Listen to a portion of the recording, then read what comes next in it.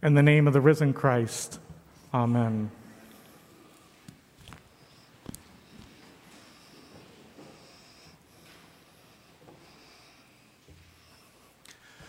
Well, did you catch it in the scripture today? Did you see the very subtle reference to infant baptism? A few of you are laughing, and I assume that you must be our esteemed EFM graduates. But in the text, at the end of the reading in Acts, it says that Lydia and her household were baptized.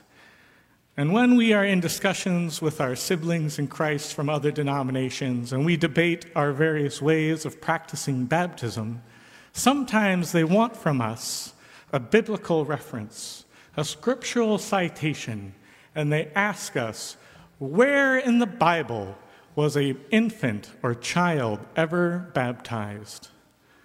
And with the pressure on, we turn to this passage in Acts about Paul's missionary work expanding to Europe and his encounter with Lydia, and it says that her whole household was baptized by Paul. And then we take that story and we assume, we read into it an inference that if there was a household, there must be children, and therefore Paul must have also baptized the children. It's a bit of a stretch, if you ask me. And it doesn't leave us feeling too confident when our siblings in Christ offer their view and their scriptural citation of adult baptism. Because with adult baptism, where do you go? Well, Jesus. It's a pretty strong argument right out of the gate. And Jesus is baptized by John the Baptist.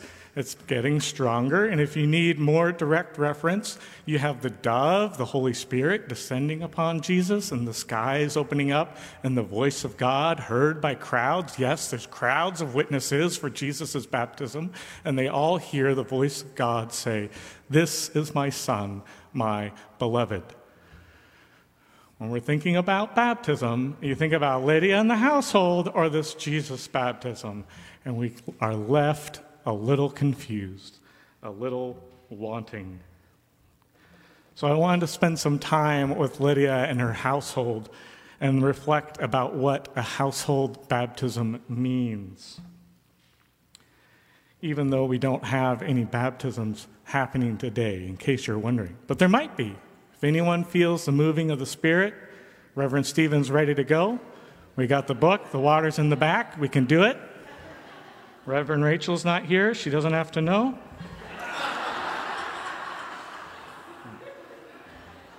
Any take it? You have till the end of the sermon to decide. We always do it after the sermon. We will have 3 baptisms in 3 weeks. And in fact, today is the first Sunday that we begin praying for the baptismal candidates, and their names are printed in your bulletin in the list of prayers. So I invite you to take home the bulletin and pray through that list of people that we pray for, including, starting this week, the names of the candidates for baptism, their families, and their godparents. As good Episcopalians, we know that when we celebrate baptism, we don't hear an invocation of Lydia and her household. We see baptismal imagery streaming throughout Scripture. We might look back to the Exodus, God's liberation of Israel from the house of slavery. It's a good place to draw on if we're looking for a way to identify ourselves as God's baptized people. After all, it's how God self-identifies. God does not give us a name for us to call God by, but God does identify God's self, saying, "I am the Lord your God who brought you out of the land of Egypt, out of the house of slavery." That is our identity and our relationship. And we may remember, whether you're a generation that remembers the Charlton Heston 10 Commandments or you're the Prince of Egypt generation, you'll remember how the waters were separated and become giant walls that tower over the whole nation of Israel as it leaves and is liberated from Egypt. And those waters are baptismal waters, are they not, as the Israelites are delivered to liberation in a land flowing of milk and honey? Perhaps we remember the waters that rose up, and Noah and his family in the ark are kept safe. And then after 40 days, as the waters recede, a dove brings a sprig of a fig leaf, a symbol that Noah witnesses of God's hope for humanity and new life that emerges from baptismal waters. We can keep going back, all the way back. Let's go back to creation and remember those waters of creation that were chaotic, turbulent, murky waters. And God reaches into those waters and pulls out land, separating the waters of creation. And from that land forms man, forms Adam, our common ancestor. And in that shared heritage, we have been baptized from the waters of creation as God draws us out of those murky waters, those chaotic waters, and makes man and makes us and all of humanity and baptizes us, calling us and all of creation good. These are the stories, the images of baptisms that we invoke when we baptize and celebrate our baptisms here in the church. And with this understanding of baptism as God's ongoing, in-breaking spirit and love into the world, we can return to this story of baptism in today's scripture about Lydia and her whole household being baptized. Now, when we read household, we should not think of household as the 1950s Americana Ward and June 2.5 kids and 2 Detroit gas guzzlers in the garage. That's not what household means in first century Greece. Here, household is a cottage industry. Lydia is the head of a household, but she's also a notable businesswoman, a dealer of purple cloth, which is a fine luxury item. She's a shrewd businesswoman. She knows how to hire workmen and artisans, craftsmen. And she knows how to deal with clients and customers who come in, and she creates a whole community that's sharing their life together in this household. That's the image of household. We may even remember that household in the Greek is also the root word of economy.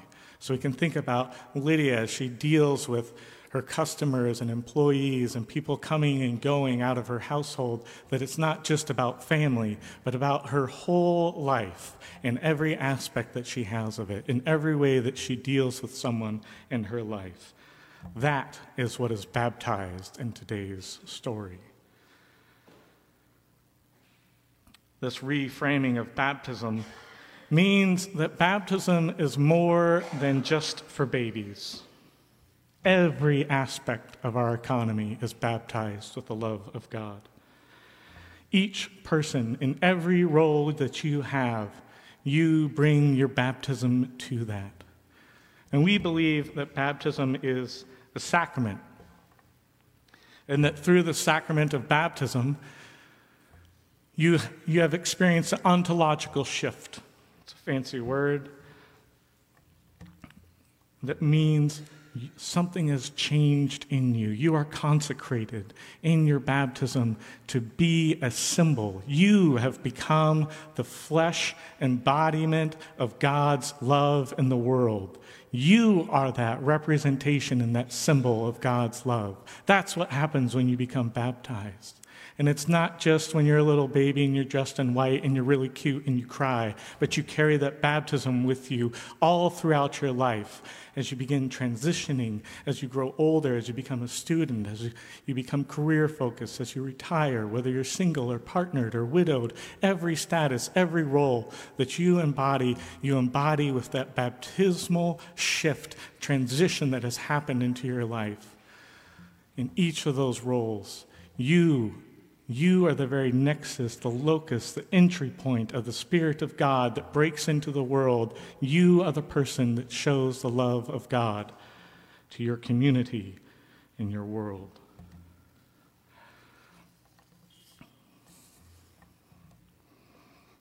So what does that mean? What do you do as a symbol of God's love?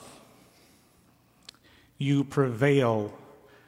There's this wonderful sentence at the end of today's reading that Lydia prevailed upon Paul. Don't let it go by. Let's remember who Paul is. Some of you might have certain opinions about Paul, that he's hard-headed, a bit stubborn. He's infamously type A. Paul's known as a fierce litigator, arguing and setting forth bold, brash claims. And Lydia prevails upon him. Lydia becomes the domineering, fierce voice that directs Paul and calls him into community. It's not just an invitation to stay at her house to put him up, as good hospitality would indicate. She calls on him to come, be with us, stay with us, pray with us, continue in the teaching with us, continue to shape and influence our household so that we can become what you are, this Christian community, this love of God in the world. And Lydia, through that prevailing, through that urgent, compelling persuasion, insists and demands that Paul stays there. And her household becomes the foothold for God's mission into the European continent. And Lydia is often regarded as the first European convert.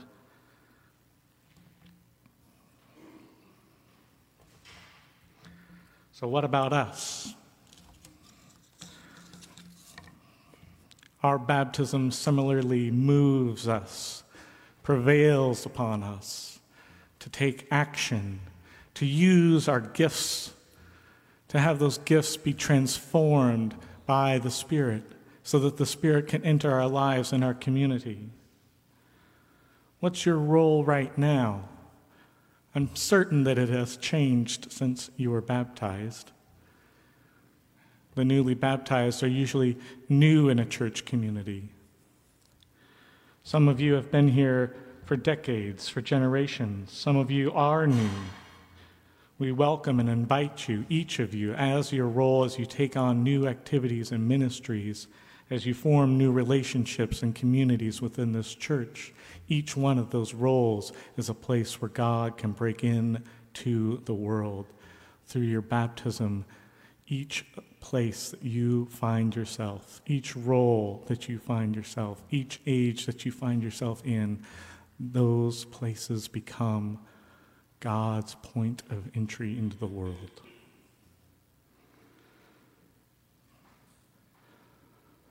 On Pentecost, we will welcome 3 new members to our community here. 3 new believers, 3 new members of our church family. And we'll also renew our own baptismal vows. During that ritual, we are asked as a community 6 questions about how we continue to believe and practice breaking bread and prayer with one another, how we resist evil and persevere in faith. We're asked questions about how we will strive for justice and seek and serve Christ in all people and fight for the dignity of every person. We're also asked how we will support the newly baptized with all of our power. These are questions that are good discernment tools as we think about where our baptismal call is prevailing upon us on this place and in this time. How are we doing each of those things? If you are not baptized, this is still a good discernment exercise. I invite you to join us, recalling that Lydia is already at work using her gifts to grow the kingdom of God as she gathers with other women by the river to pray, and that community that she has created becomes the place where Paul comes and takes his seat as a teacher and rabbi. If you're not baptized but you are wondering about next steps, please come talk with any of the clergy. You can pull us aside or email us at any time. We'd be happy to come and be discernment partners with you.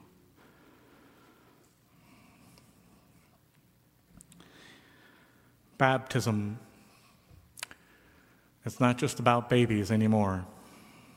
It's about all of us, recognizing that you yourself are a symbol of God's love in this world, and each one of us is as well.